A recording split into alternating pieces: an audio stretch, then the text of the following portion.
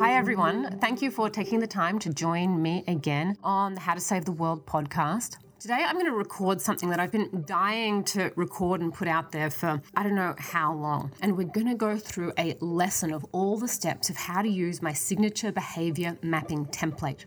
Now, this is something I do in a workshop that takes anywhere between 2 and 6 hours, and it systematically and surgically goes through how you take your target audience or target user or person through a journey from when you have never even met them before, how you get into first contact with them, how you bring them to sign up or to sign on for what you want to do, and then how you actually get them to commit to action, do that action and see it through to the end and get rewarded and to continue to keep doing that thing that you want them to do.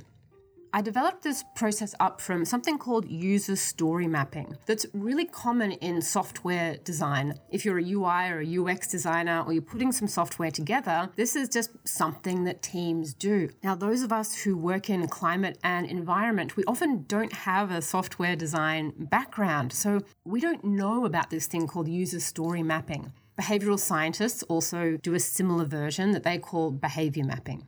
As all of us here are working on the Earth, we need our own version of this, and that's what I've put together. And because we work on the planet, it's a little bit different to what software designers and behavior designers do because we are looking at these core environmental metrics of the planet. This is carbon dioxide, trees, liters of water, units of air pollution. And the other groups aren't always working with that kind of data. So, as you know, I've done a deep dive into the environmental psychology of what drives behavior and also into game design. So I've developed my own signature style of user story mapping and behavior mapping, where I've put it all together specifically for people that want to drive an environmental action that's going to shift the real environmental data. And what I've put together, I think it's now 100 different marketing, goal setting, data, behavior change techniques, and game design techniques all together in a systematic process that you can follow to make sure that you've developed a user journey and you've developed a concept for action and for change, and that you've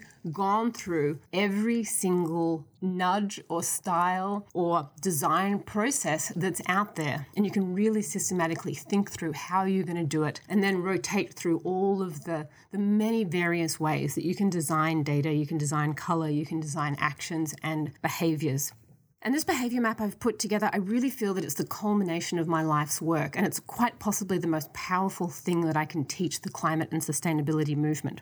It's what I use for every single project or every idea I put together. Now, I'm known for having a lot of ideas. I do idea storming calls where people ask me for ideas, and ideas come naturally to me, but that's also because I'm looking through all of these techniques. And then as you look through all of these techniques, and there is 100 of them in this behavior mapping template, each one of these techniques has 5, 10, 50 different ideas within it. So this technique is almost the ingredients. It's the ingredients to come up with the recipe for great ideas that are really going to drive action.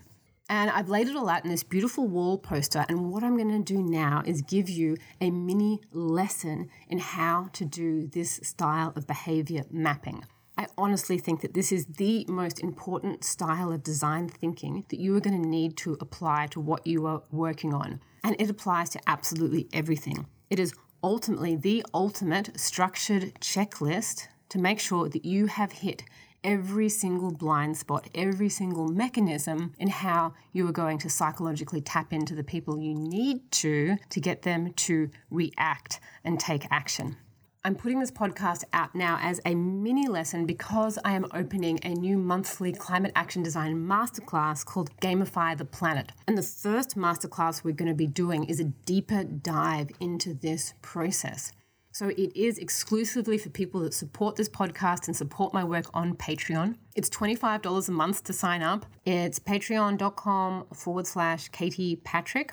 Some of these specialist behavior training design type of things, they're $200, $300, $500. Honestly, $25 a month is enough for me. I love to teach this stuff. I don't want to make it too expensive or too exclusive for everybody. And honestly, I just want to start being able to put out some more higher quality, detailed content to say thank you for the people that are financially supporting me to do this work. And for all the people that sign on for the $25 a month tier to join the monthly masterclass, I'm actually sending out a free physical poster. It's a big, beautiful, full color wall poster. I'll send it to you and you can put it up on the wall and you can have a look through it while we're going through the video and the audio. Now, let's jump into the lesson. I thought I would just start to riff off the top of my head about any type of random concept that you can apply to this. So I thought, let's start with shoes. Okay, so somebody comes to me and they want to work on the environmental impact of shoes. Now, shoes are a consumer good, but you can apply this process to anything, whether it's political advocacy, air pollution, students, children, trying to shift governments around the world. It is the template of how to make action happen. We start every project off by asking the question, what is your God metric? And if you get a copy of the behavior mapping template, what it does is have a big progress bar on the top of the poster where you figure out where you're starting, where you are at now, and the goal of where you want to go. And you work it out for one particular metric. Now, this might sound really obvious, like obviously we're trying to affect carbon dioxide, or we're trying to affect air pollution, or we're trying to affect the oceans. But honestly, I have almost never had somebody come to me with a clear idea of the metric that they want to change. And I'm talking about experts in commercial green building, the United Nations, government departments. They're always mixing all of these different metrics together. And it's very difficult to get somebody to act on a single number in a feedback loop and to prompt them if you've got multiple different environmental metrics, which naturally spin out into 10, 20, 100, 300 different actions. Because you can't ask people to do 300 things at once. And that's a problem that a lot of programs, without realizing it, are actually doing. So we always want to niche down and understand exactly the number that we want to affect, and then niche down even more to get very specific about that number. You might say, or what people always say is, but okay, we're looking at shoes. Okay, well, shoes do have a carbon impact, but they also have a water impact, and they also have an air pollution impact, and they also have a waste impact, and they also have a biodiversity impact. And there's this number, and there's this number, and there's this number, and there's this number. But seriously, if you confuse, you lose. There is this thing called cognitive load, and it is that people can't think about lots of numbers at the same time. Now, if you really want to do a life cycle analysis report and go through all of those numbers in a scientifically accurate, they call it scientifically defensible way, that's great for life cycle analysis reports. But if your job is to drive one particular person, like a company or a consumer or a banking institution, to really drive change, you have to whittle that down and focus on one number. And one thing to remember with this is when you choose one environmental number, a lot of the others kind of come along for the ride. So I always advocate for choosing carbon dioxide. Climate is the big thing everybody's talking about now, and it's usually the easiest one to calculate. So if you can make progress on the carbon emissions reduction, you'll probably make progress on all of the other indicators as well. And it almost feels silly talking about this over and over again, but honestly, it is one of the hardest things for people to do, to actually figure out what their God metric is, niche down, let go of all of the other numbers, and just focus on this one. Okay, so we're looking at shoes. I advocate for just measuring the carbon impact of shoes. And this God metric can be a bit tricky sometimes because you might think, oh, CO2, okay, that's a God metric. But how are we going to do this CO2? Okay, CO2 per pair of shoes. I mean, that sounds pretty reasonable, CO2 per pair of shoes. But what if one pair of shoes is really good quality and what if another pair of shoes is really low quality? And then there are shoes for different types of purposes, like hiking shoes and sandals and that kind of thing. So maybe a better way to do it is CO2 per steps, or CO2 per 1,000 steps that we think the shoe can maintain its life. Or maybe 1,000 steps isn't very much. Let's say CO2 per 100 kilometers walked. I mean, I think people might walk 100 kilometers. If you walk 1 kilometer a day, you get 100. Okay, and we're going to do it in kilograms. Total embodied kilograms of CO2 per 100 kilometers walked in these shoes. So we decide we're going to go for this. Kilograms of CO2 per 100 kilometers walked in the shoes. That is going to be our God metric. All of the designs that we're going to do are going to feed back in to changing this one number. So we look at the start. So where are we now? We have to calculate what this number is. What is the durability of the shoes in terms of how many kilometers they'll last for, and what is the CO2? And then we want to be able to measure the progress. And then we want to figure out what our goal is. This is one thing that I find almost everybody misses. And I missed it so much that I don't even have a section for goals in my book because I only really figured it out after I'd published the book. The next edition, it's going to be in there as one of the main centerpieces.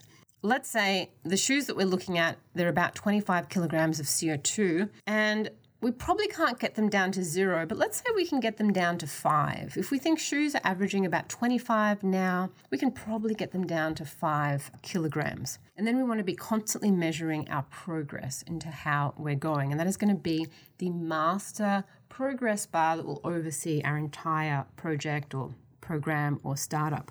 So when you look at the behavior mapping process, you'll see the first step we have to do is figure out who our actor is, like who is our target person. Like when it comes to shoes, is the target person, it could be the consumer. So this is the process where we go through all of the different types of humans we're trying to get out to. So there's the consumer, there is the manufacturer, there is the retailer. Who else is it? There's also the designers, like the people who come up with the shoe designs. So there's probably like a government department that perhaps oversees the labeling requirements of merchandise, like for example, the nutritional labels. And there are also different industry associations. So that I've come up with 6 different types of actors that we're going to have to influence to change the numbers. And what we need to do is go through the entire behavior mapping process for every single one. What we're going to come up with for the consumer is going to be probably pretty different to what we're going to come up with for the manufacturer and what we're going to come up with for the retailer and possibly the designers as well. They're all going to intersect and be part of the same process, but we have to be enormously granular and nuanced into the type of user journey that we're designing for each one of these types of people. And if you're actually designing an app or a software interface, you have to be incredibly specific about asking these questions and figuring out these maps, because you need to be able to figure out how to design the button and which button's going to click on what and what it's going to bring up. And then the computer programmer has to actually design it up. So that's part of why we go through this in so much detail, is to actually develop the skeleton of your UI design. You don't need to be designing software. You can just be designing a school composting system, and we still use the same process. Let's choose our target actor is the manufacturer. They're probably the most important actor in this process. Now, the behavior map has 8 different sections, and you can see they're all different colors. And we start on the left-hand side and we move all the way through to the end. So the first one is first contact. That is, how do we first reach out to these people? The second one is the cue, how we cue them to act. The third one is the data. We look at all the different data that we're working with. The fourth is the action. We identify exactly what we want them to do. Not 100 things, just 1, maybe 3, 5 at the most. Then we look at the progress tracking and the goals. How are we going to track progress towards a goal? Then moving on to nudges. This is our ingredients of all of the things that drive human behavior. And then this 7th section is called enhancers. These are sort of fun things that you can do to kind of like adding like salt or spice or sauce to it to make it more engaging, to make it more salient. And then the final one is the reward. After they've done the action, how do you reward them? How do we trigger this reward system of the brain and to continue to encourage this behavior? So let's go to step 1, first contact. You have a shoe manufacturer. How are you going to get in contact with them? And this is a powerful question to ask, because almost every single person, more or less every single group or person I've ever worked with has not thought through this. People come up with an idea, they come up with a plan, they come up with a program, and then I say, well, how are they going to hear about it? And then it's just blank. And there's a reason why this question comes first, is because how you get out to people, that first contact, when you go from somebody who's never heard of you or your organization, and then they do hear about you, that can dramatically change how the project fits together. Because if you're just working on an assumption that people are just going to somehow find your app somewhere, or they're just going to sort of hear about it through friends or see it on Facebook, which is really an assumption that a lot of people make, unless you've really tried to get something off the ground before and been in the trenches of trying to get people's attention, you don't really realize what a big step this is, and it can easily take up 80% of the work of the project. So we ask the question, how will they first see it? And under this section at first contact, I've got 18 different methods. That's all of the ones that I know of that you can use to grab the attention of somebody that has never heard of you before. So we go through them systematically and we figure out which ones are a fit. So the first one is conversation. Can you spark a real human conversation somewhere? Is that going to be your actual design and marketing technique that we're going to work from? The next one is a social media feed. Is it a digital wall display? Does somebody walk into work and they see a digital display on the wall or in the elevator? Do they find something on YouTube? Are people looking up how to grow better tomatoes, how to have an eco-organic baby or whatever on YouTube, and you're trying to get into that algorithm? Is it a text message? Are you asking people to text message their friends? Are you text messaging people? Are they getting a letter or a letterbox drop? Often with cities, sending people paper printouts in the mail is literally the only way they have to get out to people in their communities. It could be a neighbor. Are you encouraging neighbors to talk to their neighbors? That's an entire design technique on its own. It could be a presentation at work. You could approach different companies and offer to do a lunch and learn. Perhaps you host some type of event, a potluck, a corporate event, an ice cream party on your street. Perhaps it's an email from a friend. You ask friends to email their friends to invite them to be a part of something. A presentation at a retail store like at Whole Foods or at Trader Joe's. It could be direct message. A lot of the marketing I've done is just direct messaging people on Twitter and Instagram and LinkedIn. I find personally that's a really powerful way to get out to people. You can get out to exactly who you want to. It sounds cumbersome, and it is, but it really works. There's podcasts. You could be a guest on other people's podcasts, or you could even start your own podcast and interview the sort of people in the industry you want to get out to. And then your podcast will come up when people are searching for that particular thing under the podcast players. You can just have an outdoor sign. You could write a blog article that people find when they're Googling things, making sure it's coming up on Google with SEO. You could work with employers where employers are sending messages out to their employees. Let's say you do something with Wells Fargo or Chase Bank, and then they send a message out to thousands of their employees, not to their customers, just to their employees within the companies. It's a really powerful way to get out to a lot of people. And maybe it's a wall poster. Maybe there's a poster up at a school or a workplace or a cafe. So there's 18 different techniques you can use to think through what will be this first point of contact, the tip of the tentacle of how you are going to first reach people. Now, moving on to step 2, then you have the cue. That's Q-U-E, like to cue somebody to act. Now, this doesn't necessarily fit with every type of project. A cue is something like when you get into your car and there is that dinging noise if you don't put your seatbelt on, or you got a text message or an email at 4 p.m. to say, try to use less electricity for the next couple of hours because the grid is really maxed out right now. So there could be a very particular time and place that you want to cue somebody to take action. And I've got an example of 10 different ones that you can use here. They may or may not be a fit for your project, but this is a systematic way of going through all of the different options there are. So it could be like a flashing light. Like I said, the carbon emissions of the grid are super high right now, so you get a little red flashing light that comes on and says, be careful to not use too much electricity right now. There could be some sort of color change to something using LEDs or even color changing paint, or even just using sticky notes and stickers to indicate that it's the time to do something now. Browser notifications. If there's a way that you want to cue somebody to act, now is the time to do whatever. Use that browser notification. Audio chimes are used all the time to signal behavior. Even just a washing machine, when it finishes, it has a chime. How can you use audio to signal people to do things when you want them to do them? It could be an automated Facebook message, a phone notification, a phone call, a Twitter bot. You can design bots that can message people and do stuff to encourage people to do things at different times. It could just be an automatic email that gets sent out at a certain time. There's a lot that you can do with Chrome extensions that can pop up with little notifications and they can float around the browser. And the cue is once you've already got somebody in, once you've already got their attention, now we want to cue them to act in some sort of a way and think through that and how that would work for your project. Now, the third step is to really look into our data. We look at what data sets we're working with. So data types. I mentioned before shoes. There could be often all these different types of data feeds going into shoes. We decided to just work on CO2, but just think about there's so many different types of CO2. There's the harvesting in the factories that get the raw ingredients, and then there's the trucks that transport that to wherever the shoes are manufactured and put together, and then there's the electricity that runs that factory. Then there's the box and the packaging that it goes into, and then there's wherever it gets transported from. Then there's trucks and ships, and then there's the electricity of the retailer that's selling it. So you're going to have to go through all of those different carbon emissions feeds, all of that fuel, all of that electricity, all of that gas, and figure out a way to add that up and calculate it per shoe.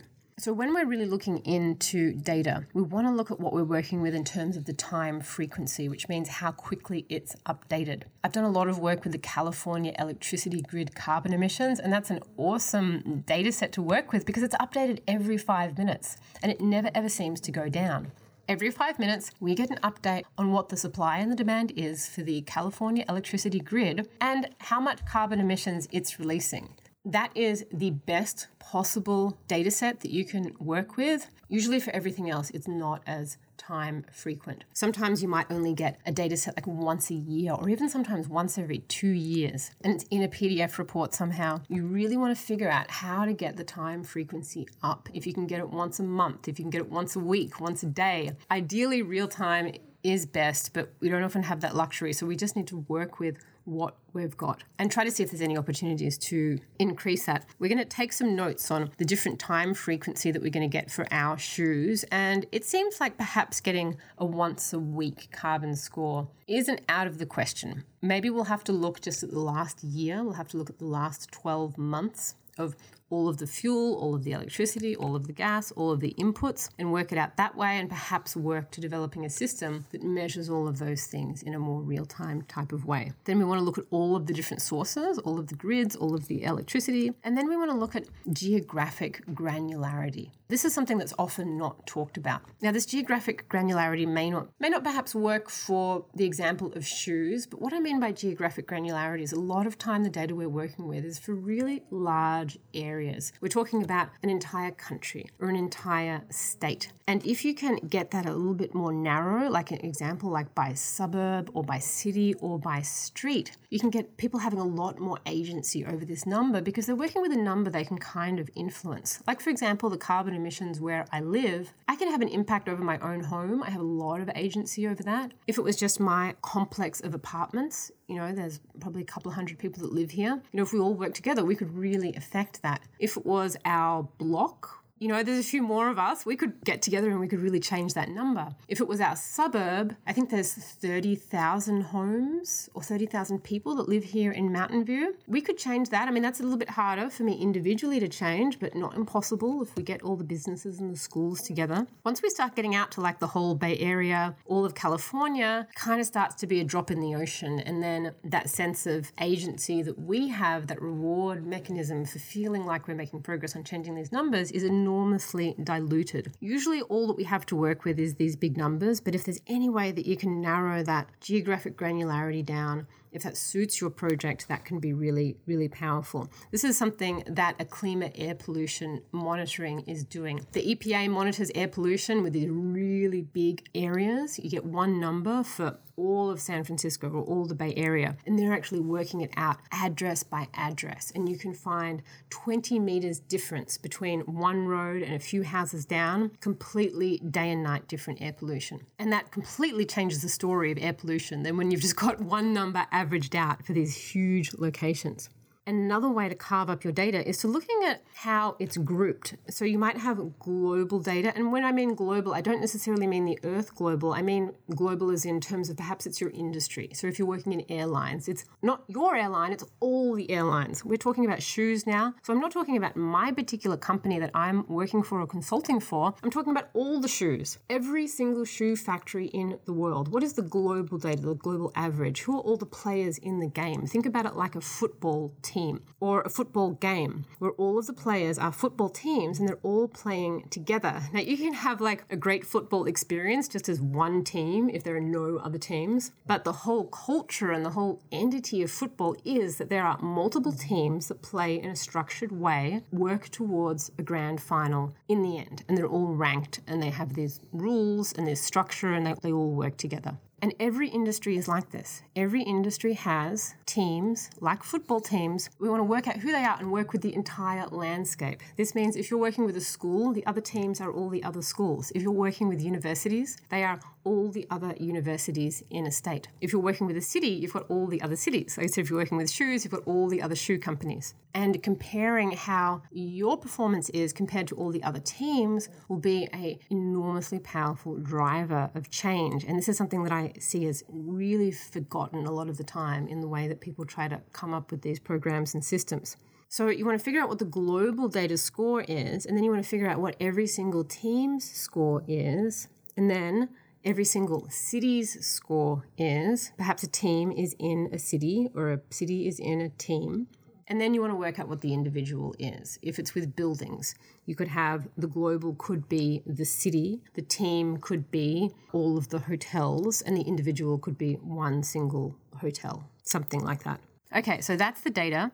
Have a deep think about that. Now we're looking on to step 4 of the process, which is the action. What action do you want your actor to take? Again, you would think this would be so obvious. We know exactly what we want people to do, but it is a really fuzzy conversation, at least half the time I have with people. It's we want them to do this and that, and we want them to do heat pumps and save the whales and write to their local city, or we don't really want them to do anything. We just want them to kind of like increase their consciousness and become more aware. To drive this down into one simple action is really hard to do. I mean, I even find it hard with my own work because I want to tell people to do 100, 500 things. But you really want to isolate exactly the action that it is you are asking people to do, because you got to design everything around. Can you please do this one action? Maybe you'll have 3 or 5. Honestly, I think if you've got 5 actions already, you just want to like cut the others off. Hard to do, because often to solve a problem, there are a lot of things you have to do. But to get really good at designing for change on that problem, you need to just pick one. Maybe one parent action that has perhaps other ones underneath it. Like a parent could be get rid of natural gas in your home.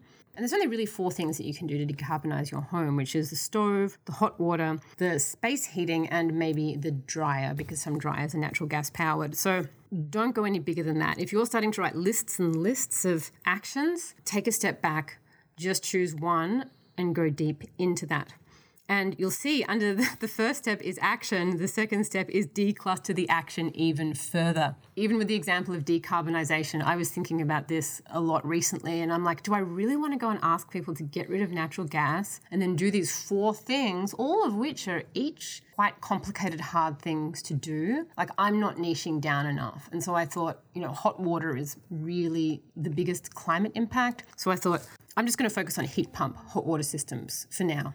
Just very niche, very granular, very small, and then build out from there once you get a bit of practice. And there is nothing wrong with starting with one simple, seemingly unglamorous and uninteresting action, getting some traction with that, traction on the action, traction. So get traction on the action and expand from there. If it makes your skin crawl by having to discard all of the many things, all of the many pro-environmental things you want people to do, that's okay. That's totally natural. Almost everybody feels that way. Choose one. It feels really small and boring, like get one child to grow 1 carrot. You'd be amazed how complex and difficult and deep it is to get one child, who you haven't met yet. Go out and meet them, find them, get them to grow just 1 carrot, and then get 5 kids to grow 5 carrots. That's like quite a bit of work, right? And then expand. Then make it a carrot and a lettuce, then a carrot and a bean. Then you can start scaling that up to, okay, now we've got permaculture gardens in all of the schools, in all of the families of all of the kids, right? You can always add all the other actions later. The 5th step is progress and goals. And honestly, when it comes to gamification and action design, This one thing is the master thing to remember, is that making action happen using gamification is tracking progress towards a goal. Let me say it again. Tracking progress towards a goal. I'm going to make a poster for this as well. Ultimately, all you need to do, and all this is tracking progress towards a goal. And when you develop a process that is completely based around tracking progress towards a goal, you can't flake out and greenwash it and have it not work and have it turn into just talking and no action, because every single thing you do is about tracking action towards a goal. And as soon as you start doing something that is not helping that tracking action towards a goal, it's like kind of like a waste of time. It's not built into the fabric, not built into the skeleton of your idea and your concept. So you're like, well, we could do that, but it wouldn't really help us track action towards a goal. So we're not going to do the conference or the festival or the consciousness raising kind of thing, or the nebulous education campaign. We are going to do the things that drive progress towards the goal. And it is all ultimately about that. That is all gamification is. And we basically take that basic concept, that basic skeleton, and then make it really fancy with all the cool stuff added to the top. But that's the primary base concept to want to get right. There are so many different ways to design this, so many different ways to make it fun and engaging and reward it and build in levels and all this type of stuff. And ultimately, it all ends at a goal, right? The goal that the carbon is taken away, the trees are saved, the plastic is out of the ocean. Whatever it is, it's all based around achieving that goal. And you want to give people that goal. So there's 10 different concepts to explore in the progress and the goal. So one is just like a progress bar. Do you have a progress bar showing the master thing you are trying to change? Another way that you can do it is called like eat the dots, which is kind of like Pac-Man. And you can get super creative in the way that you do this. You could have somebody like in a game or an interactive experience where they're going through like a magical forest and they're finding like mushrooms, and you have to like eat the mushrooms, and each mushroom is like an action or a change, or it can just be like a very simple 5-point checkbox if you've got something very corporate and very reductive and linear and simple that you want to do. But the primary concept is you want to go through and just sort of like chomp up all of these dots, each dot representing progress, like Pac-Man. Another way is star charts, like when you give kids like stickers and you give people stickers as they're tracking progress. Super simple. You can do it with sticky notes. You can do it with stickers.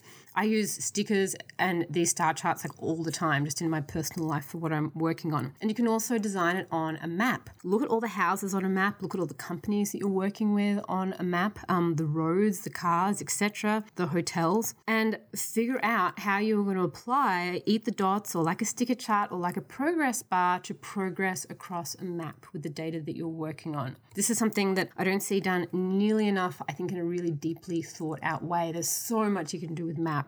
And people do amazing things with maps all the time, but I'd love to see more done with maps, showing that state of progress, trying to inspire action from a beginning to an end. And oh my God, geodata science, I mean, you could just nerd out on it for like 10 lifetimes. And moving on to another thing that's really big in game design, but I don't think I've ever seen it really implemented in environment and climate, which is the idea of levels. So I've got 2 cards here. One is a simpler version, which is easy, medium, and hard, or just like kind of like a 3-level, almost like a traffic light system. So for example, if you're trying to bring somebody into plant-based or vegetarian eating, it can be too much to ask people to go all vegan or all vegetarian all at once. And honestly, if you can just get people 80 or 90% there, that's where you're going to have like the big impact anyway. So you might start people on the beginner level. Like, what is the beginner level, right? It's maybe that you're eating one vegetarian dinner, not even a full day, just a dinner once a week, or meat-free Monday, or something like that. You want to get people all up to level 1, or whatever level 1 is of growing your own food, or of zero waste. Maybe level 1 of zero waste is just using a reusable water bottle. We're starting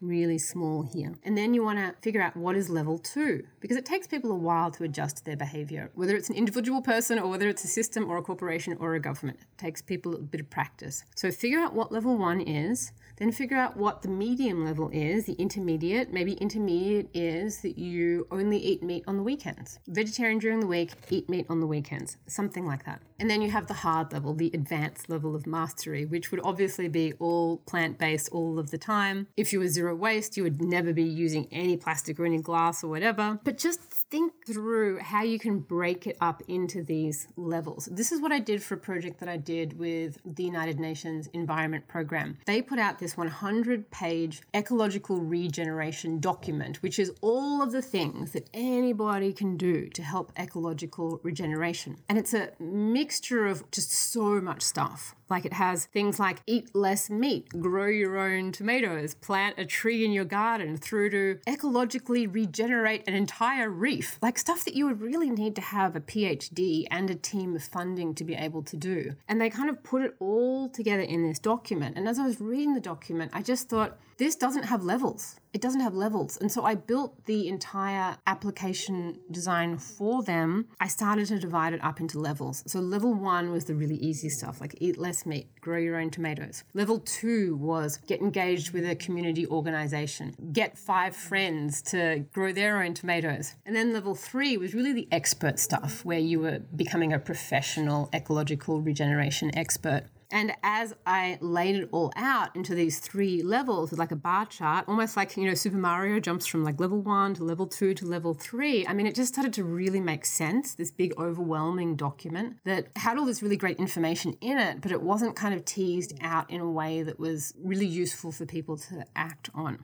Another thing that you can think of with levels, if you want to get a bit more complicated, is have levels like 1 to 10. I've started working on a design for the decarbonisation of cities, and I've got 10 levels in there. And the 10 levels are just based on the carbon emissions of the cities. So level 1 is where you're at now, however many tons of carbon emissions per resident that is per year. And then there's level 2, level 3, level 4, level 5, and ultimately level 10 is where we've got 100% electric vehicle adoption, otherwise meaning no more combustion cars, no more gas stations, electricity is 100% clean, we've got batteries and storage for nighttime energy, there's no more natural gas. That is what a city needs to be to get a 10. The level system is just the total CO2 we have now divided by 10. To get each level, we have to take off another 10% and another 10% and another 10% to finally get to level 10.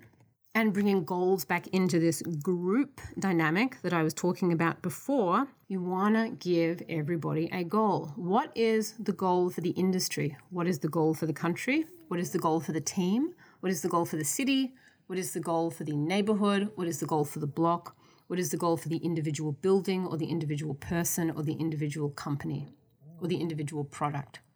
Think of this concept of nested goals. Like your own individual goal is nested within the bigger goal around you, and then that's nested into the bigger goal around you and the bigger goal around that. Now, you may not directly use all of these different nested goals in what you're designing, but seeing someone's personal goal nested into their industry goal, so seeing one person or one company or one product's individual goal then nested into the whole industry goal can be really powerful. If we're looking at the carbon emissions per 100 kilometers of shoes and our goal is to get to this 5 kilograms per shoe, where are we? What is the industry goal? If you're looking at one airline's progress for reducing its carbon emissions, how is that airline faring compared to all of the airlines in the entire industry? And there's that real power in having that nested approach.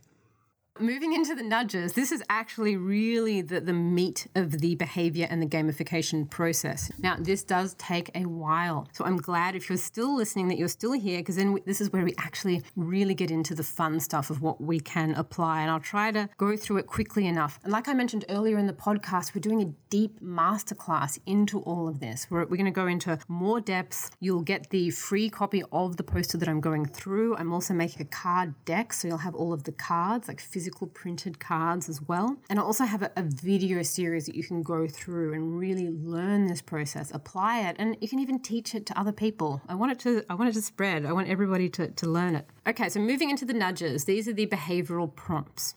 Moving into nudges, these are all the behavioral techniques that you can use to prompt people to take action. There's a whole bunch of them here, so I'll try to go through it reasonably quickly. Okay, the big one is comparison. Comparing people or organizations against each other. You can put all your players in a leaderboard, or you can just compare people to the average or the high performers or the low performers. You can compare teams of people together. If you don't want to compare to anybody else, you can also compare to your own self-history. It's always important to remember to track your current progress in reference to your previous progress. Another thing you can do is ratings, star ratings. Will a star rating work for what you're trying to do? You can look at an A, B, C grade. They did this with restaurants in Los Angeles for hygiene, an A, a B, or a C grade. This also gets used with housing, energy efficiency, and you can apply a color to that.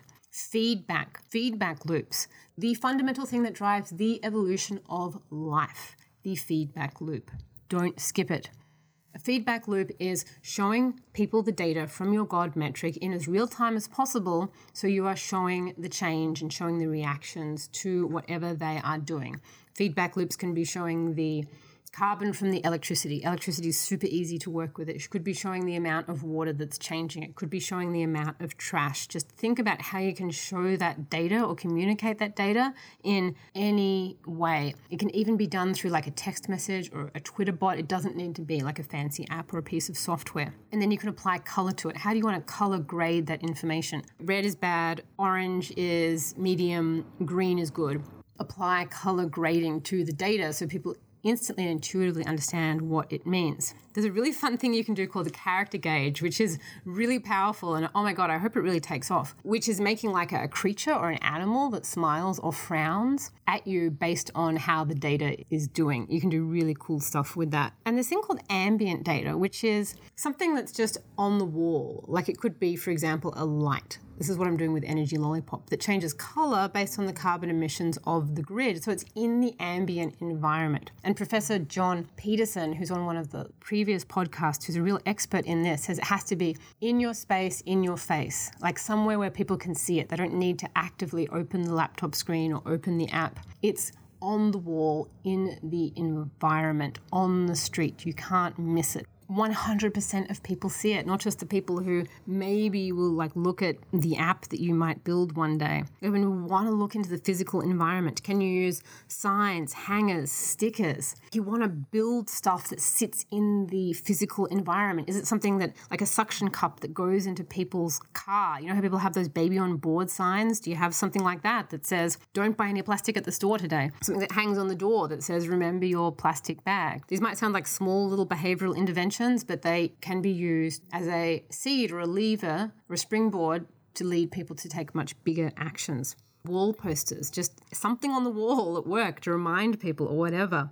You can look at defaults, like are you making vegetarian the default dish?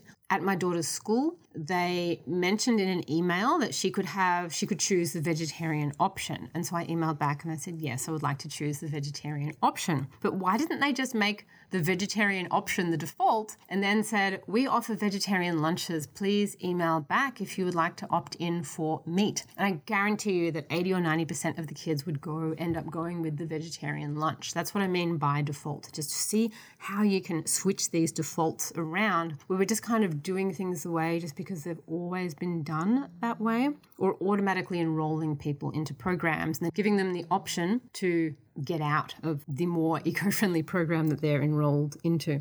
An amazing, powerful thing is disclosure labels. These are the energy rating stickers that are on appliances. And we're talking about shoes. You know, what we want is a disclosure label on these shoes. We want every single box of shoes to have a sticker on it that shows this number, the kilograms of CO2 per 1,000 steps, right? Just like a nutritional label. And then we work up from there.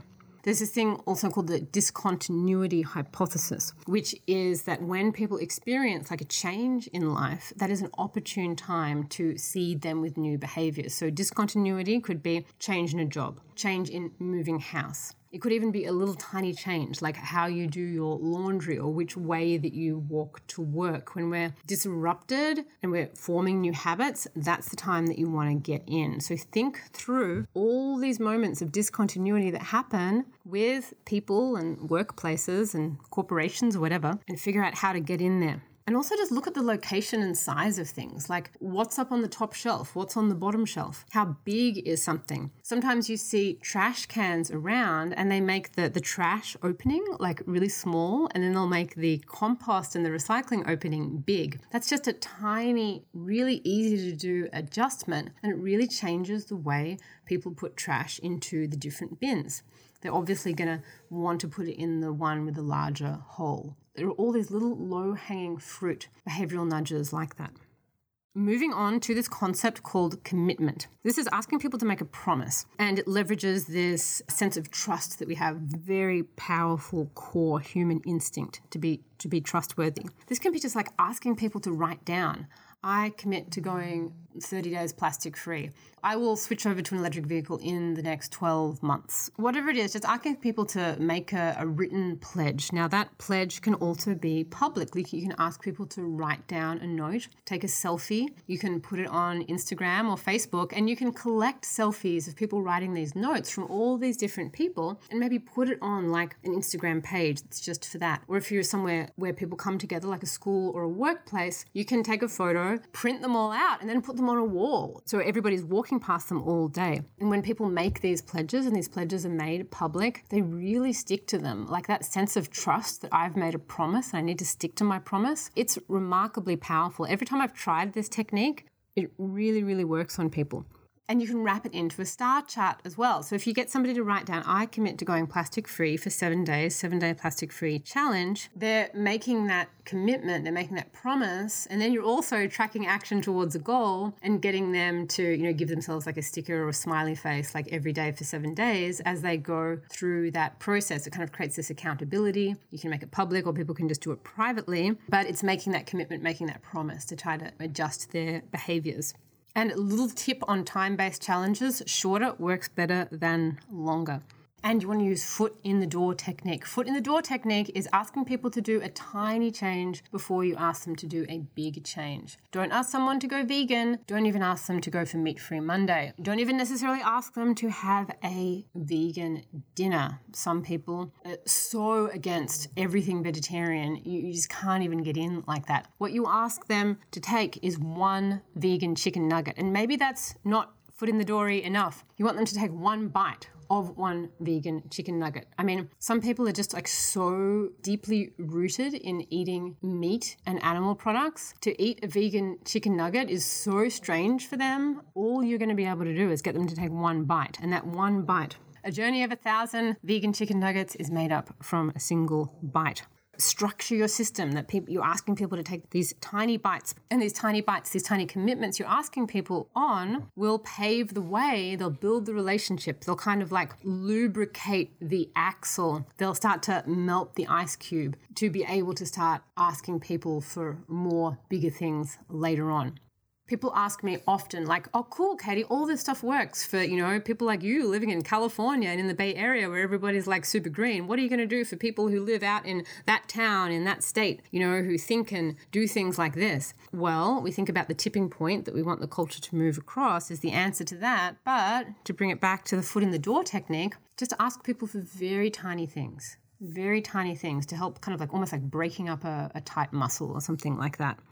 And the last bit of the nudges is norms. Norms means what everybody else is doing or what everybody thinks everyone else is doing or what we think is expected of us. Really, really powerful. Humans copy the behaviors of others. You basically just need to get people to copy what everybody else is doing.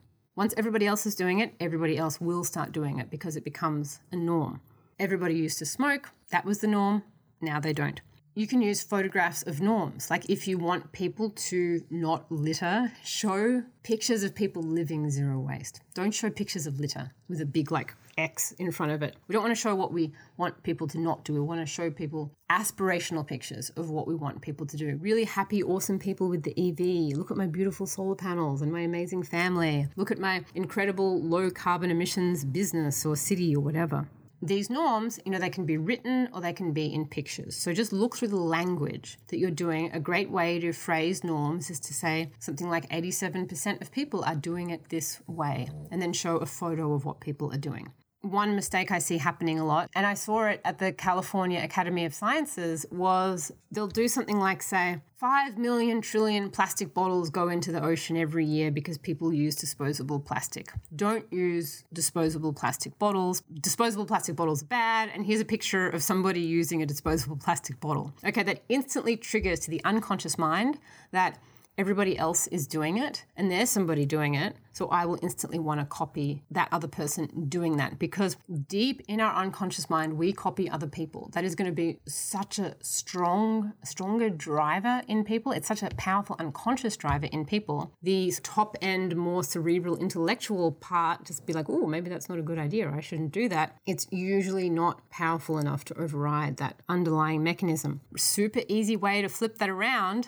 You just be like, more and more people are using reusable bottles. There's an incredible movement of people everywhere all over the world are using reusable bottles and they're giving up plastic. We're stopping all of this plastic going into the ocean. Here's a photo of this really cool, awesome person using their reusable water bottle. That's how you do it. And then the person triggers that. They're like, I want to be like that person. I'm going to copy that behavior. That's what I need to do. That's my unconscious immediate instruction. My animal brain will copy that. So write it in words, do it in norms, and if you don't have data, just use generic qualitative statements like, everybody is doing it this way. More and more people are doing it this way. This is the coolest thing to do right now. Did you know that there's this new trend of everybody doing this stuff? Just write it in a way that makes it sound like it's a growing trend. Now we're up to the 7th phase of the behavior mapping process, which is called enhancers. Now, these are behavioral nudges, but I took them out into their own section and called them enhancers because I think they're ways that you can make the call to action, or they can make your project more fun or more exciting or more salient. I have the enhancers divided into these 2 categories of identity and novelty. And by the way, if you want the wall poster so you can go through all of this and see it in detail, do jump on to my Patreon. It'll be linked in the podcast. It's patreon.com/Katie Patrick. Choose the $25 a month tier, and I will send you one of these in the mail as a welcome present, along with the printed out cards that explain this. This stuff will just change your life when you know how to implement it. $25 a month, it's like almost nothing. Like, nobody teaches this stuff. This is like a deep level of design thinking and behavioral thinking knowledge that hasn't gotten out there. So in my opinion, it's a steal. And you get to have the wonderful opportunity of supporting my work in environmental psychology and also learning how to master all this stuff. So link is in the notes. Jump on there and get your beautiful behavior mapping poster. Okay, jumping into the enhancers. Like, what we've got here is with identity, you want to come up with like a group name or a group identity. Like, I thought of something that was called like the Avocado City People or the Orchard Gang or something like that does fruit sharing. There's a podcast called Energy Gang, like something fun like that when people join your group, they get like a name or like a sticker or a badge. They get to feel like they're part of something. And you want to do group activities. Like, once you've figured out, all this stuff, how can you bring people together in groups? Because people socially bond and then they start to imitate each other and they start to develop a sense of a group norm. So if you can set the group norm is that we are these people that do this particularly low carbon thing or this particularly biophysically progressive thing, you bring people together and then they will all start norming to that group behavior. Really, really powerful stuff. Think about everything through the lens of humans copying the behavior of other humans. And with identity, you can come up with just something like a wearable pin or a sticker, like a gift when they join. And you can use this concept called priming. I've talked a lot before about how education doesn't necessarily work to drive action, but education does do this concept of priming. Think of it something like an undercoat of a wall. Like, you have to prime the surface so the coat of paint sticks. You can use educational experiences, entertainment experiences, documentaries, books, groups, conferences. You can use these type of fun or interesting or educational experiences as a primer. Gets people psychologically primed when you ask them to take the action. A lot of people just get stuck in the priming without the action bit. But you want to think about that. How are you going to prime people psychologically so when you ask for the thing that you want them to do, they're already in a pro-environmental headspace? We're moving on to novelty now. Novelty is part of the enhancers. Now, novelty is this really fascinating feature that we have in our minds, that we're very attracted to novelty. We want things to change all the time. So look at what you can do. Look at how you can add like animations, like stuff that just attracts attention in the environment or in your app or in your project. Make it change.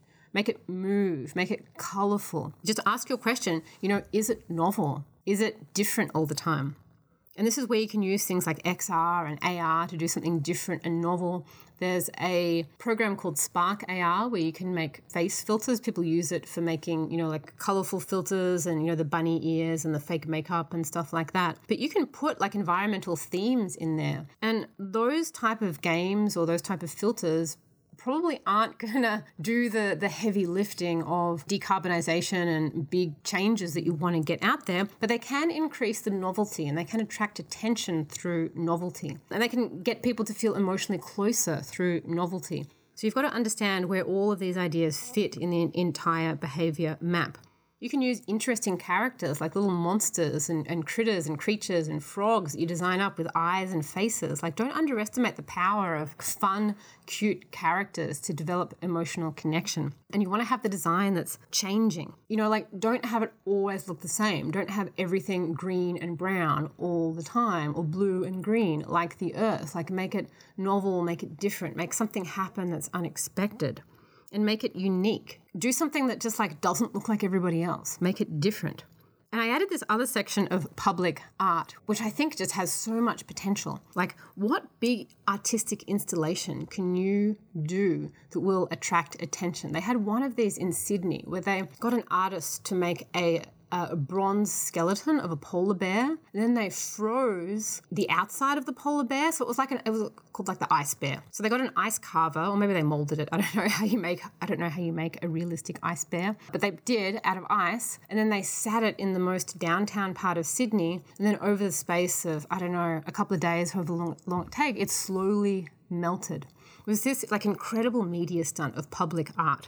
The media stunt itself isn't going to be the thing that, sucks up all the carbon from the atmosphere, but it can be used as a really big and emotionally powerful attention-grabbing exercise that can get people's attention to lead them down the path to ultimately take the action that you want them to take.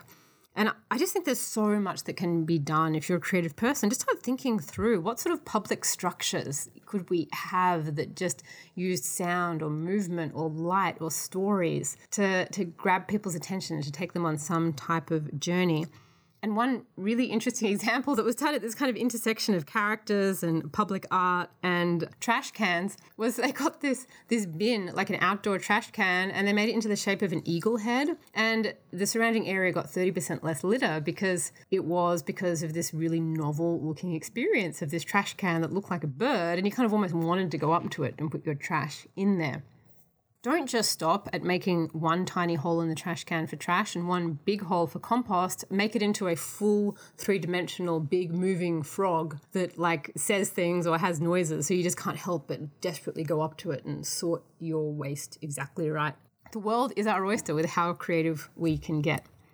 Okay. Now the last section is rewards. Thank you for hanging on with me till the end, going through the behavior mapping process here. I'm sure you're excited to go through this in even more detail in the Climate Action Design Masterclass that I'll be hosting shortly. So ultimately, after you've done the action, you want to give people a reward. The brain has a reward mechanism. We want to track progress towards the goal, and then we want to get rewarded. So this is where we get to be really fun and really creative and dive into the rewards. So these can be digital badges, digital awards, or physical awards. The reward itself could just be an animation, like confetti that you see on apps. It could just be a positive message that says good job. You could have a character that gives expressions like love hearts. Some games have assets, digital assets that creatures accrue as they go through the game. So if you're having something like Eat the Dots, they can get a sword or a hat or a cape or some makeup or a cool kind of smoothie cup or something. My daughter had an app where she got a smoothie cup. And we were very motivated to get through the game to get our smoothie cup. They can be like physical awards, like just like a free veggie burger, or like a free gift card at Whole Foods or something. And you can change your color as you level up. If you're moving through colors, kind of like karate belt colors, like I want to get to green belt, I want to get to blue belt, I want to get to black belt. Give people that sense of reward as they level up, and they change their color. And using random rewards, this is what casinos do. This is why it hooks people's dopamine system into gambling, because of the randomness of when they get the reward. So just think through if there's a way to get randomness somehow into your reward system. You can give people smiley faces, just progressing to the next level. Hey, you're on level 2. Awesome job. You're up to level 3 now. Unlocking things. All games have this. They have these locked things, these kind of grayed out areas where you have to achieve something in order to unlock something else. And if you've got multiple people competing and comparing, you want to show how people are outperforming others. Like, hey, look, you just did like better than another 20% of people. Like, look how you're going compared to everybody else. All games that have lots of players do this, where they're ranking people and showing how you're performing compared to everybody else. And another thing you can do is a sense of like cleaning up. There's a lot of games, and they seem to be targeted at girls, women seem to be really into this. It's similar to kind of like Eat the Dots, where you have to clean stuff. It could just be like a garden that has like sort of dirty holes, and you kind of just really want to clean it up. Or sometimes it's like literally like a cleaning game. Little girls like to do this. It can be sometimes a face, like a dirty face, and then you have to clean it up. So it's still kind of measuring progress, but perhaps, there's something like a city or a park and it's got litter on it, and you want to move it through something where you get a sense of that you're sort of cleaning up the forest as you go. You can even use education as a reward, like an infographic fun fact. As you go through something, you do something good, and then boom, here is a beautiful 30-second animated infographic of some really wonderful little learning experience that's beautifully put together. And you can also do this all with stickers, like give somebody a sticker. Really simple, doesn't need to be an app design, doesn't need any funding. Everybody can use stickers. You get a sticker when you do a good job. Do it in your office, do it with employees. You can do it with anything.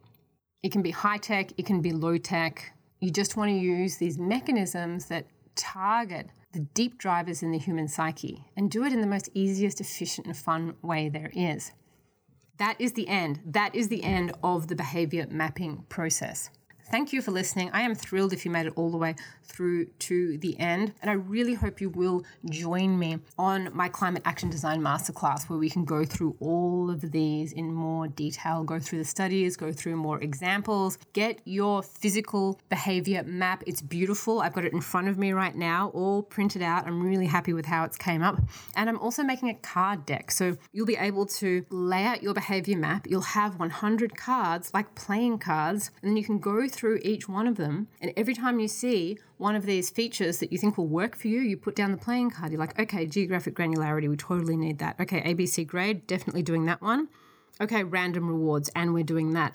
And sometimes when you look through this behavior map, you may only use 3 or 4 of all the mechanisms that we went through today. I just went over 100 different mechanisms. You may use half of them, you may only use a couple, but by going through them, this is how you come up with the magic idea.